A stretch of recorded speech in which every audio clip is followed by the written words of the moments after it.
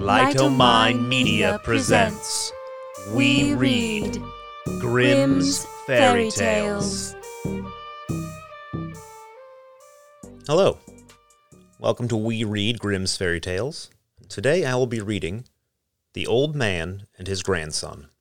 There was once a very old man whose eyes had become dim, his ears dull of hearing, his knees trembled, and when he sat at the table he could hardly hold the spoon, and spilt the broth upon the tablecloth, or let it run out of his mouth.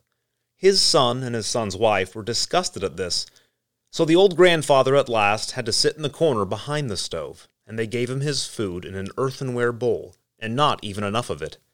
And he used to look towards the table with his eyes full of tears. Once, too, his trembling hands could not hold the bowl, and it fell to the ground and broke.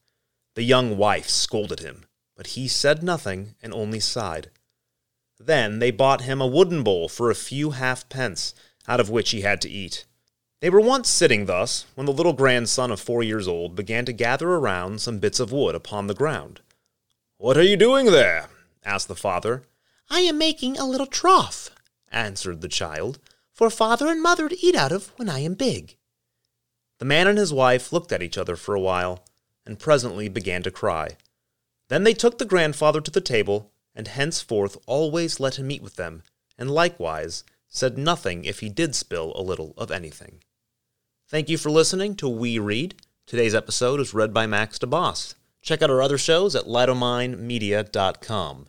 Until next time, here's to happily ever afters.